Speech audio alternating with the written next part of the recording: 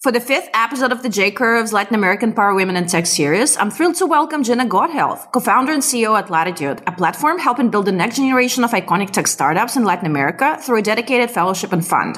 Prior to co-founding Latitud, Gina led growth and marketing at Duolingo from 3 million to 200 million users and was in charge of growth in Latin America in Tumblr. Gina, so great to have you as my guest. Welcome to the J-Curve. Olga, it's such a pleasure to be here. Thank you for inviting me. Thank you for being with me today. I would love to start with some history and context. What prompted you to join Yuri and Brian and start Latitud after spending so many years living in the US and working for global companies like Duolingo? It's probably the highest leverage thing I could do to quote unquote give back or to make a difference in Latin America, which is the region that I'm from. And, like Jenny from the block, you can't have to worry about the rocks that I got. I'm still Jenny from the block, whatever. I make jokes that aren't funny all the time, but I'm from Latin America. And I know that I'm extremely privileged in the sense that I had the best education and I got to learn English from a very young age. Because of that, I was able to uncover really great opportunities and to work with some of the best companies, tech companies in the world, arguably. And I spent a lot of my career helping US companies figure out how to grow and in some cases, how to grow in Latin America. But I feel like because I had access to the best founders and tools and education, I have this opportunity to bring a lot of these connections and wealth of knowledge and even potentially capital that is worth 5 to 6x our currency in Brazil and many other currencies in Latin America down to Latin America, and that it's a little bit my responsibility to do it. Otherwise, I feel like I took the money and ran. And then the second thing is just the sheer opportunity. I think we're in an incredible moment for Latin America. We have incredible founders who have now worked at top tech companies abroad and locally. We're starting to see unicorns. We have an influx of cash. We have huge problems to be solved.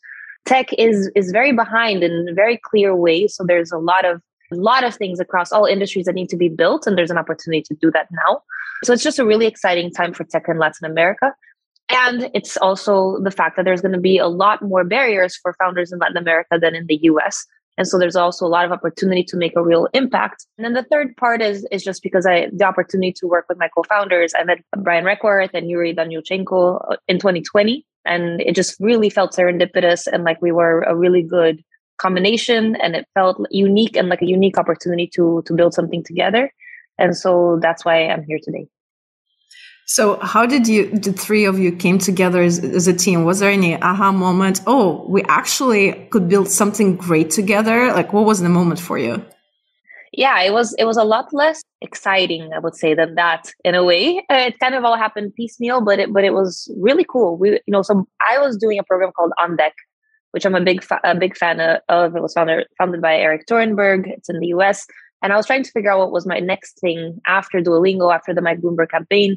I was actually thinking of building a platform for single moms because I wanted to make it easier for women to be able to decide whether they wanted to have kids on their own or not. But so that's kind of what I was thinking of doing. But I really cared about giving back, community, meaningful things, and looking into the future. Brian was also doing On Deck. So we were in the same cohort. And he reached out and said, "Hey, you're Brazilian. We should talk." And I didn't know who Brian was. I didn't know what Viva Real was, which is this company that sold for $600 million last year in Brazil, because I've been out of Brazil for 17 years and I just wasn't paying attention. And so there's a lot going on in my life at that time, professionally and personally. So I said, listen, let's just talk later. I kind of postponed it. And then by the time I talked to him a month later, first of all, I felt extremely embarrassed when I realized that Brian's incredible and I shouldn't have waved him off like that he had just written the manuscript for his book. So I read the book cover to cover, in one day and sent him feedback as a way to apologize. And it happened that I had driven across the United States from the East Coast to the West Coast. So the time we had our call, I was in Napa, which happens to be just 40 minutes away from where he lives. So it felt like, whoa, I had no idea you live here. And so we actually met up in person. Brian had met Yuri through someone else, and they had started brainstorming and working together. And so it all kind of came together rather quickly. And we were talking about the future of Latin America and, the opportunities, and also the fact that as a Brazilian, I've seen the Brazilian economy be up and coming and exciting to foreigners twice and then crash. It's like, oh my God, it's the next thing, BRICS, blah, blah, blah, crash. Brazil is having its moment, Latin America, crash. Now we're again on the, oh my God, it's having its moment, it's exciting. And if we don't do anything differently, it will crash. So Brian and I had a deep conversation about that. And why is that the case? Because we've been meeting such incredible founders from Latin America, just really smart go-getters who are like scrappy, because Latin Americans tend to be scrappy, and just like inevitable, and how they will face kind of unfair disadvantages that might get in the way of them solving big problems for people in Latin America, or even building significant tech companies in the world, and what we could do at scale to potentially make a difference. You mentioned that you met in 2020. So I'm wondering, what was it like building Latitude among COVID-19 pandemic as a decentralized organization? Possibly you guys even haven't met in person before you started the company? Yeah. So I met Brian, within the conversations, because we happened to be close to each other. I didn't meet Yuri until we had already been working together for at least 6 months, which is crazy. And I didn't meet most other team members, in person, but we all met online. I personally think, and I feel a little bit guilty saying that, but I think that COVID-19 ended up being a good thing for Latitude, because I don't know that I would have had as many conversations with founders and players in the ecosystem. I don't think that Brian would have had the same conversations. I don't think that all of these things would have happened if it hadn't been for the fact that we were just at home. I had already been working remotely since 10 years ago. So I've been working remotely for 10 years. So for me, this was very normal, but everyone else suddenly was very game for talking and having Zooms and meeting online, no matter where they were. It also really opened our minds to wow, Latin America is an incredible, huge region. It's actually the largest latitude, the region that occupies the largest latitude on the globe, which is one of the reasons why Latitude is called Latitude. And we don't really talk across borders. I joke that Latin America is Latin America for Americans, because when you're Mexican, you're not like all the time thinking about yourself as a region. If you're in Brazil, you kind of don't really consider yourself Latin American, and the other Latin Americans don't really consider you a part of it. But there's so much opportunity and so many more things in common than not in common, that now that everyone was sitting at their computer, it didn't matter how far you were. We could all be a part of the same thing.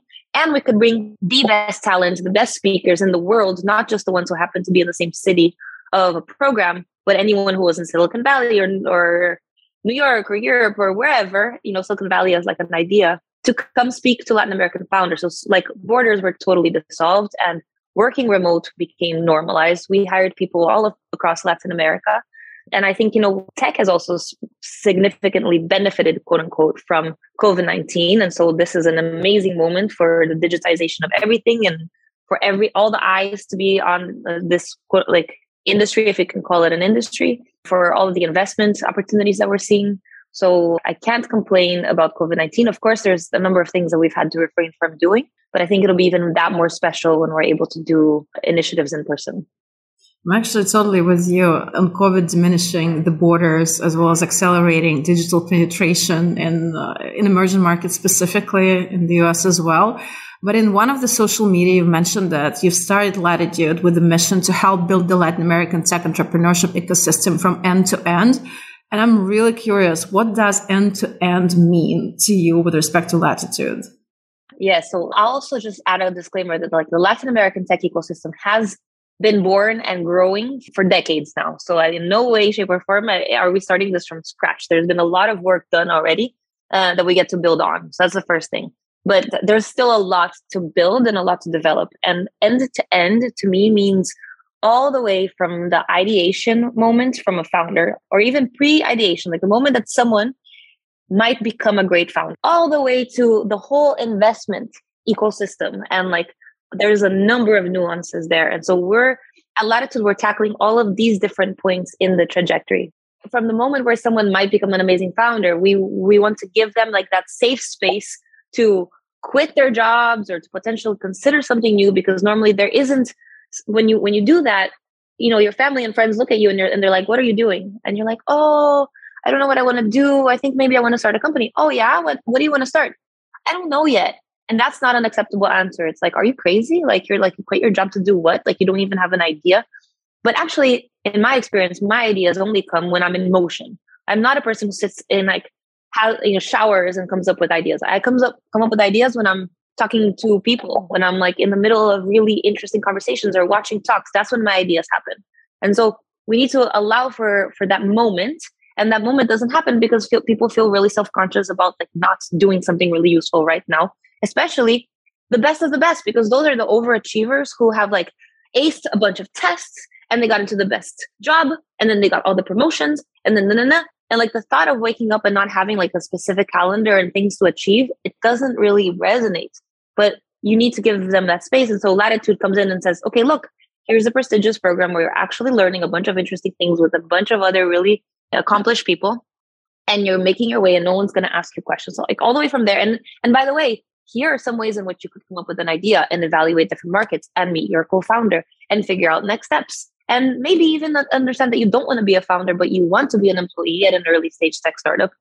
So from that moment to like, oh, I have a co-founder, I have a team, I'm building, I'm raising Series A, etc., all the way to the investment ecosystem, which goes from tiny little angel checks. So growing and professionalizing the whole angel investment thing, which is right now very like ad hoc WhatsApp groups where people like message each other like, oh, you want to invest with me on this.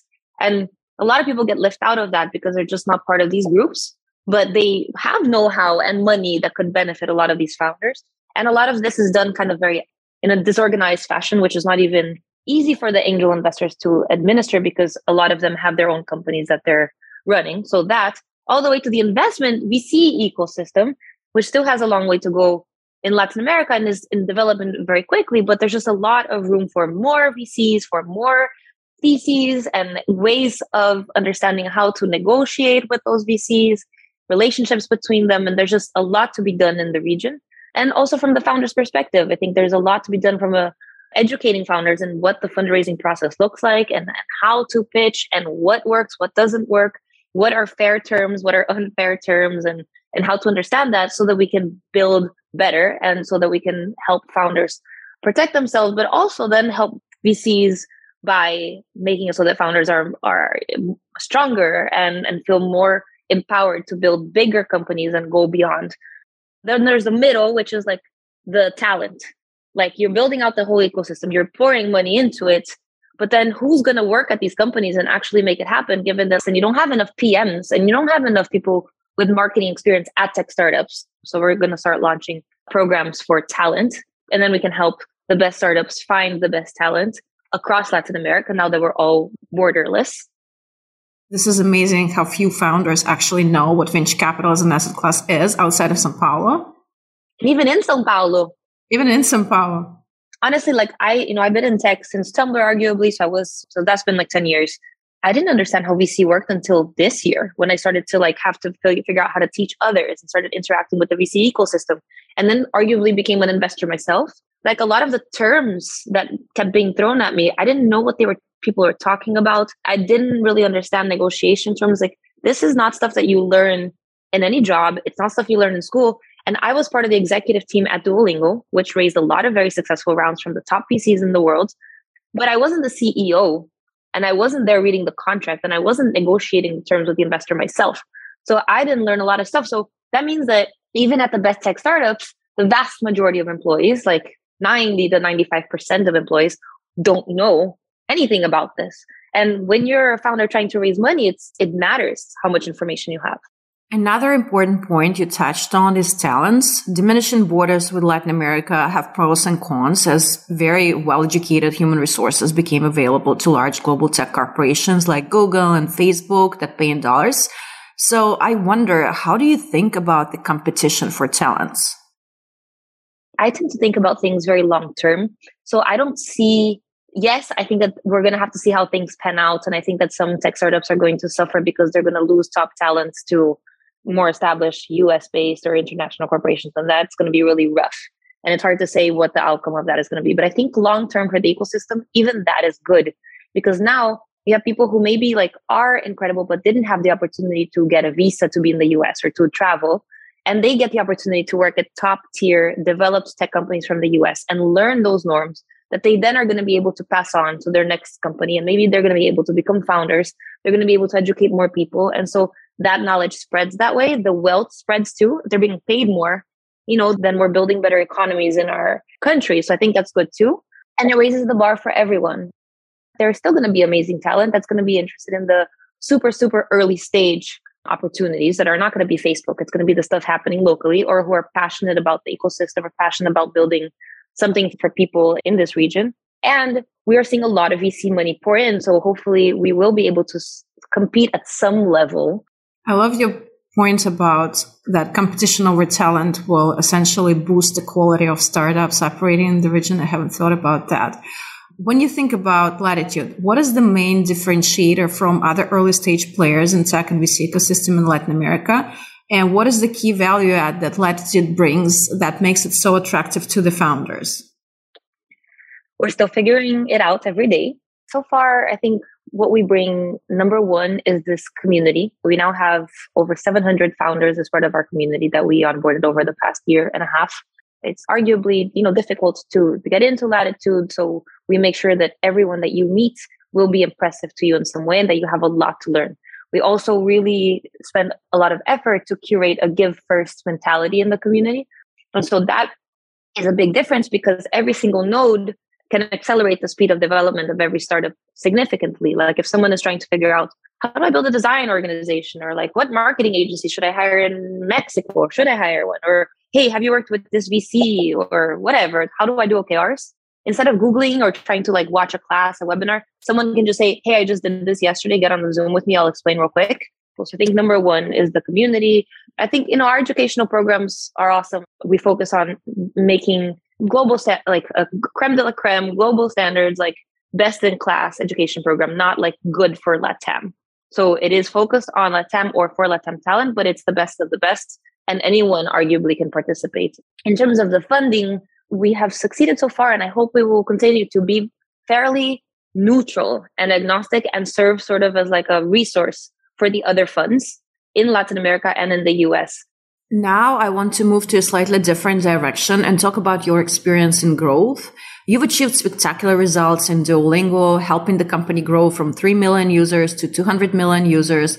Can you share some tips for the Latin American founders that have achieved product market fit and now want to double down on growth? How do you hack growth? It's a really good question, and it really depends on the startup, of course. It depends on whether you're B2B or you're B2C. So I'll just share some principles I think that I developed or learned over the years. First, both for Tumblr and Duolingo, I really did not spend any money. And that wasn't because I was trying to be like amazing. It was because we had no budget for marketing. And so I just like had to figure it out. And having to figure it out forces you as a product, which luckily, both products were great, especially Duolingo had an incredible product team. It forces you as a product to build something that is actually good. I know that sounds silly, but it's easy to sort of bypass that step if you're buying users and you're seeing an influx of users and you kind of get addicted to that. And then they're using your thing and then you realize you can't decrease your marketing budget because then you're going to lose your users. And so then now you're spending money. So it really forces you to build something that's actually good and that people actually want to tell other people about. So that's one. And also it forces you to learn what your real, and I put this in quotation, what some of your best organic acquisition levers might be. Whereas if you're just throwing money in marketing, it might be a little bit harder. Second thing is that for growth, there's a lot of different things you can do. It's a very large field.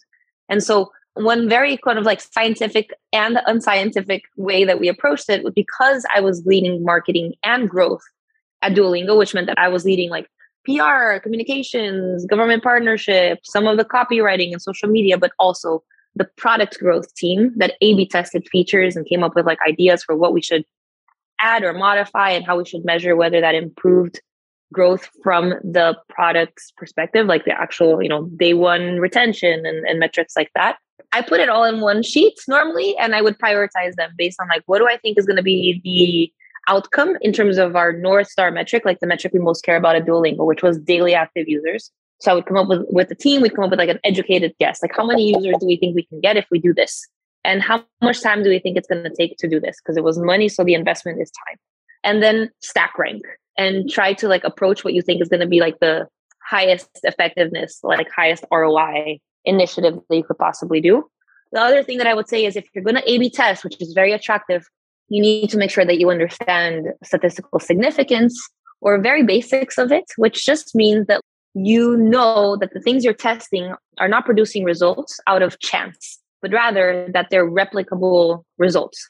So I know for a fact that if this button is black versus if it's blue, the black one is going to get, 20% more clicks. And I know that because I ran this experiment with this many people, and there's very easy ways to calculate this online. I'm not a mathematician myself. I'm a philosophy major. But you need to understand this concept because I see a lot of startups getting really carried away with A/B testing with not enough users. And then what happens is you just get really excited about your A/B testing results and you spin in circles, and you'll never even know that you're spinning in circles until you fail. So that's another thing to consider. PR is my favorite growth channel, but of course it depends on what you're building.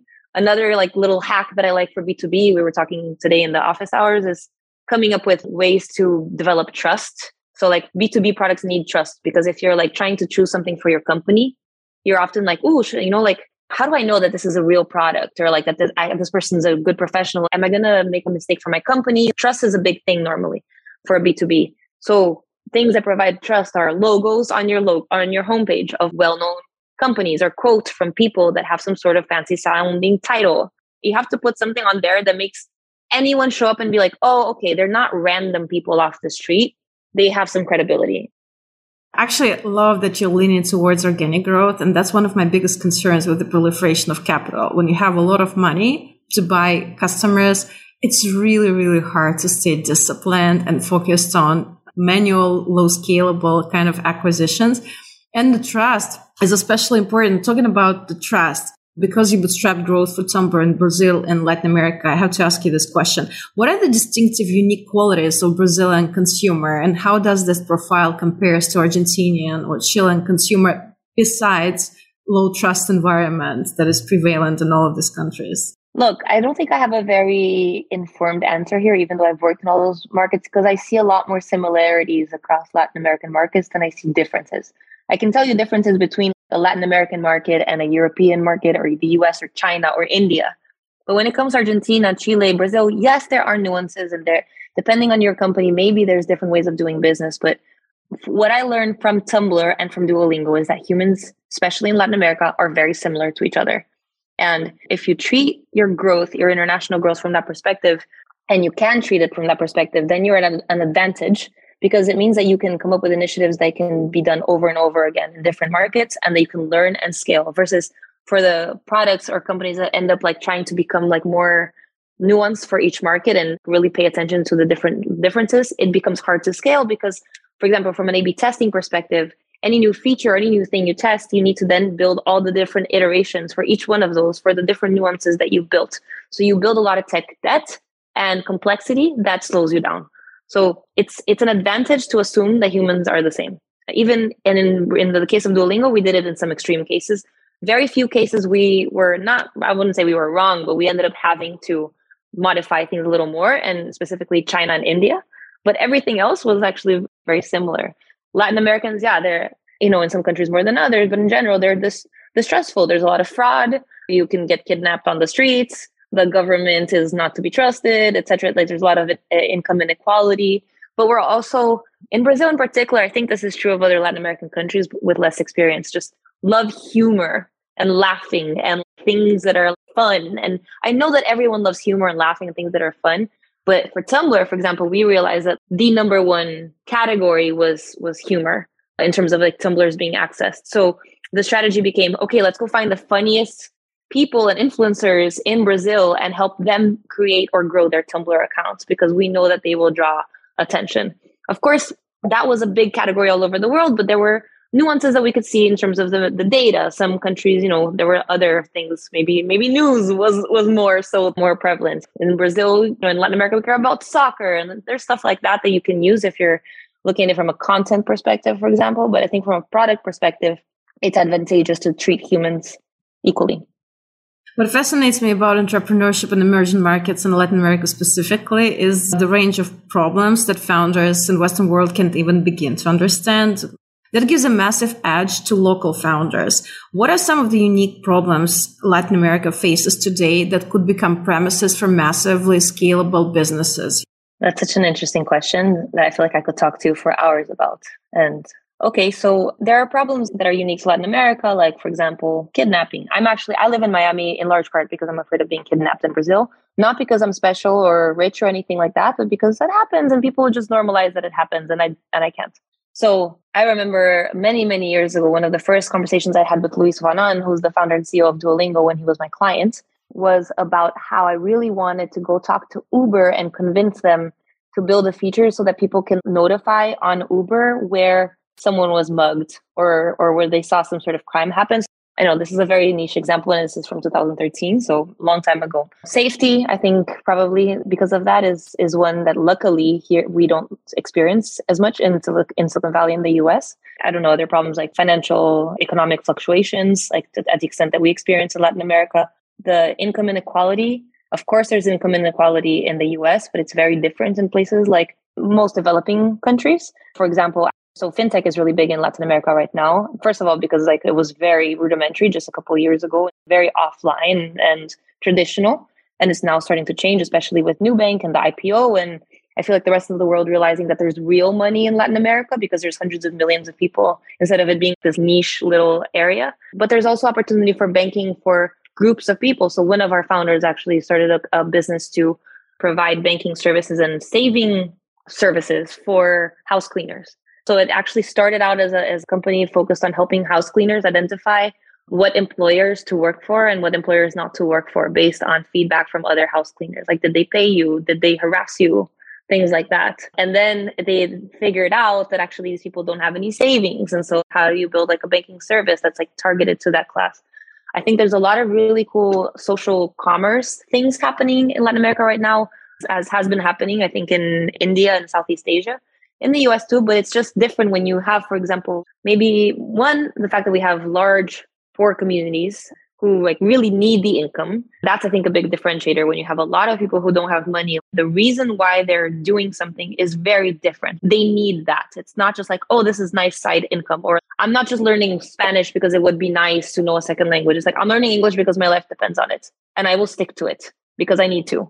That, like, in terms of a retention perspective or like the commitment from the user. From a social commerce perspective, also, I think we have an advantage because of those sort of developments. And then also because we tend to be, as Latin Americans, I know that this is stereotypical, but just warmer and more inviting of other people into our homes. And we have stronger knit communities. People are more in each other's businesses than they are here in the US, for better and for worse.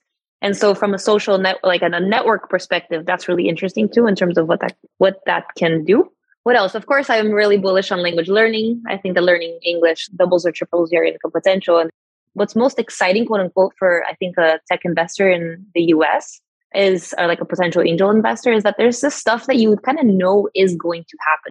You know what it's like to be able to book your medical appointments online easily with no problem. You know what it's like to be able to send money to each other through Venmo, or systems for small and medium businesses to even have a chance to digitize things and actually compete with big organizations, or systems that allow even big companies, but that are operating locally, to digitize their data and organize it in a way that doesn't include human error and that can be like sent to a lot of different stores so the salespeople can be informed about what to sell. Like, there's just all these things that it's like, it's a no-brainer. It's going to happen, and it's happening or hasn't happened yet. The question is, what entrepreneur do you bet on? It's not like, is this idea crazy? You already know it's not a crazy idea.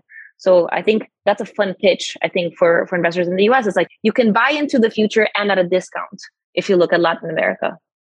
I think it's more the benefit, I'd rather say an advantage of someone like you who has this integrated expertise of understanding how emerging markets operate, as well as the best practices. And like you mentioned, living in the future while being in the US for 17 years, it's a very specific blended expertise that allows you to see the opportunity and predict the future, which is pretty amazing.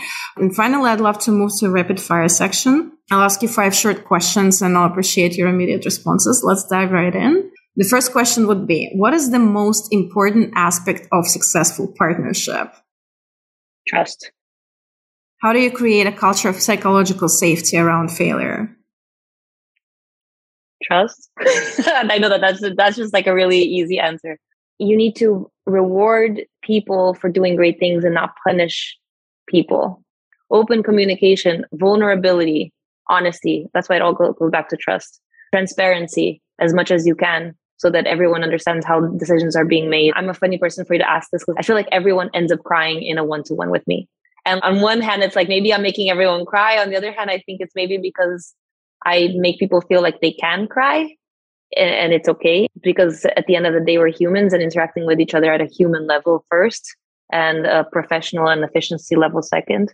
But it's such a tough balance. What is your biggest professional fuck up and what are the key learnings out of it? I've made a lot of professional fuck ups. I guess I'll say two. One is I had the opportunity to join a startup a long time ago when I was in the beginning of my career. And it was a wine startup. It was a wine distribution startup. And it was either that or I could get a job at a digital media agency, which is what I had already been doing in New York. And I passed on the opportunity to join the startup because I thought that it wasn't as safe as the digital media marketing. And I needed a visa to stay in the US. So I was just really laser focused on like, what is safe because I need my visa. Similarly, just like I think a year before, I had an idea for a startup and I was scared to do it because I thought I was going to lose my visa. It was always like around the visa. And it was probably like in my head because lack of information and fear. So I think I regretted those two decisions for many years later because I really think that what I wanted to build in terms of my startup idea had tons of legs and I just didn't even consider it. And two, because I ended up working for this crappy digital media agency and it was anything but safe. It was actually a very unsafe psychological environment, I would say. And, I had to leave just a few months later and it was a mistake. And so thinking that a large or established corporation is safer for you is not, I think it can be a mistake. And then the other one is just like the whole beginning of my career is a fuck up. The first 3 years of my career is a fuck up. I went to New York and I took kind of a crappy internship because I really wanted to live in New York. And then I just was really miserable at my job. And then I took another kind of crappy job because I wanted the visa and like one thing led to the next. My learning there that I tried to share with as many people as possible is if things are going wrong for you right now in your career and it doesn't feel good, it's fine. It doesn't mean that you're on a bad path. It just means that it's not going okay now and that you're going to have a bunch of other chances to make it turn around. So my career really started at the age of 25 or 26. Although for maybe like in my 20s, I talked about it as if it had been successful because the narrative also really matters and people really care about how you position yourself and how you talk about yourself and like that, the things you highlight on your resume per se. So I guess that's another learning that I would share. The narrative really matters, but don't beat yourself up because things aren't working out right now. Just figure out next steps. And I guess that's the main thing and I bring that to Latitude every day, which is you can only plan your next step. I don't believe in planning a lot ahead. And I was asked a lot early in my career, like, oh, where do you want to be in 5 years? And I didn't know. And I felt like such a loser.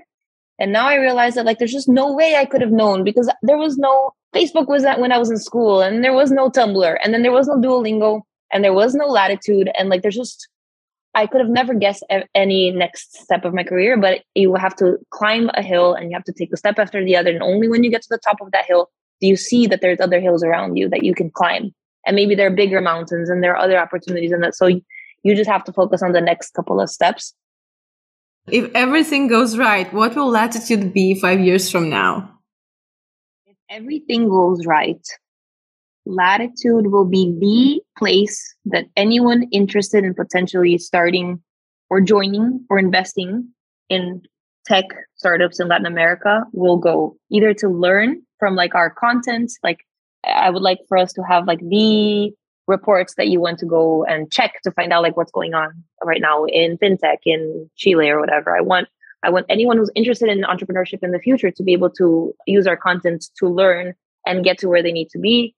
Our fellowships will be the most prestigious, interesting places to meet potential co-founders and find ideas and really take steps forward. Our investments will have already done fairly well so that we will be attracting capital from great, smart people all over the world and hopefully making it so that Latin America continues to be one of the hottest places to invest or to work in tech in the world and not just like right now. And we have big aspirations on our product side of things. We actually closed our seed today, but I can't announce with who yet because we haven't done that. But it's one of the best investors in the world based out of here in the US. And we have big aspirations for what we're going to do with Go. And it's going to be what it will become in terms of solving problems for tech startups from a product perspective. And so that's what I'm hoping. It'll be like an ecosystem. Well, the future looks bright, and congratulations on closing the seed round. This is a big deal, and I think this is really, really good for the region. Thank you so much for being with me today. It's been such a pleasure. It's been hilarious, and it's been very, very educative. Thank you so much, Olga. Thank you for inviting me. It's a pleasure to be here. And sorry I made you cry from laughing. Thank you so much for listening to this episode of the J-Curve Latin American Power Women in Tech series. It was really amazing to have Gina as my guest. To learn more about Latitude, go to latitude.com. And to hear more from us, follow me on LinkedIn or Instagram at Olga Maslikova with KH. The J-Curve is also available on iTunes and Spotify to download, rate, and subscribe. Thanks for being with me today.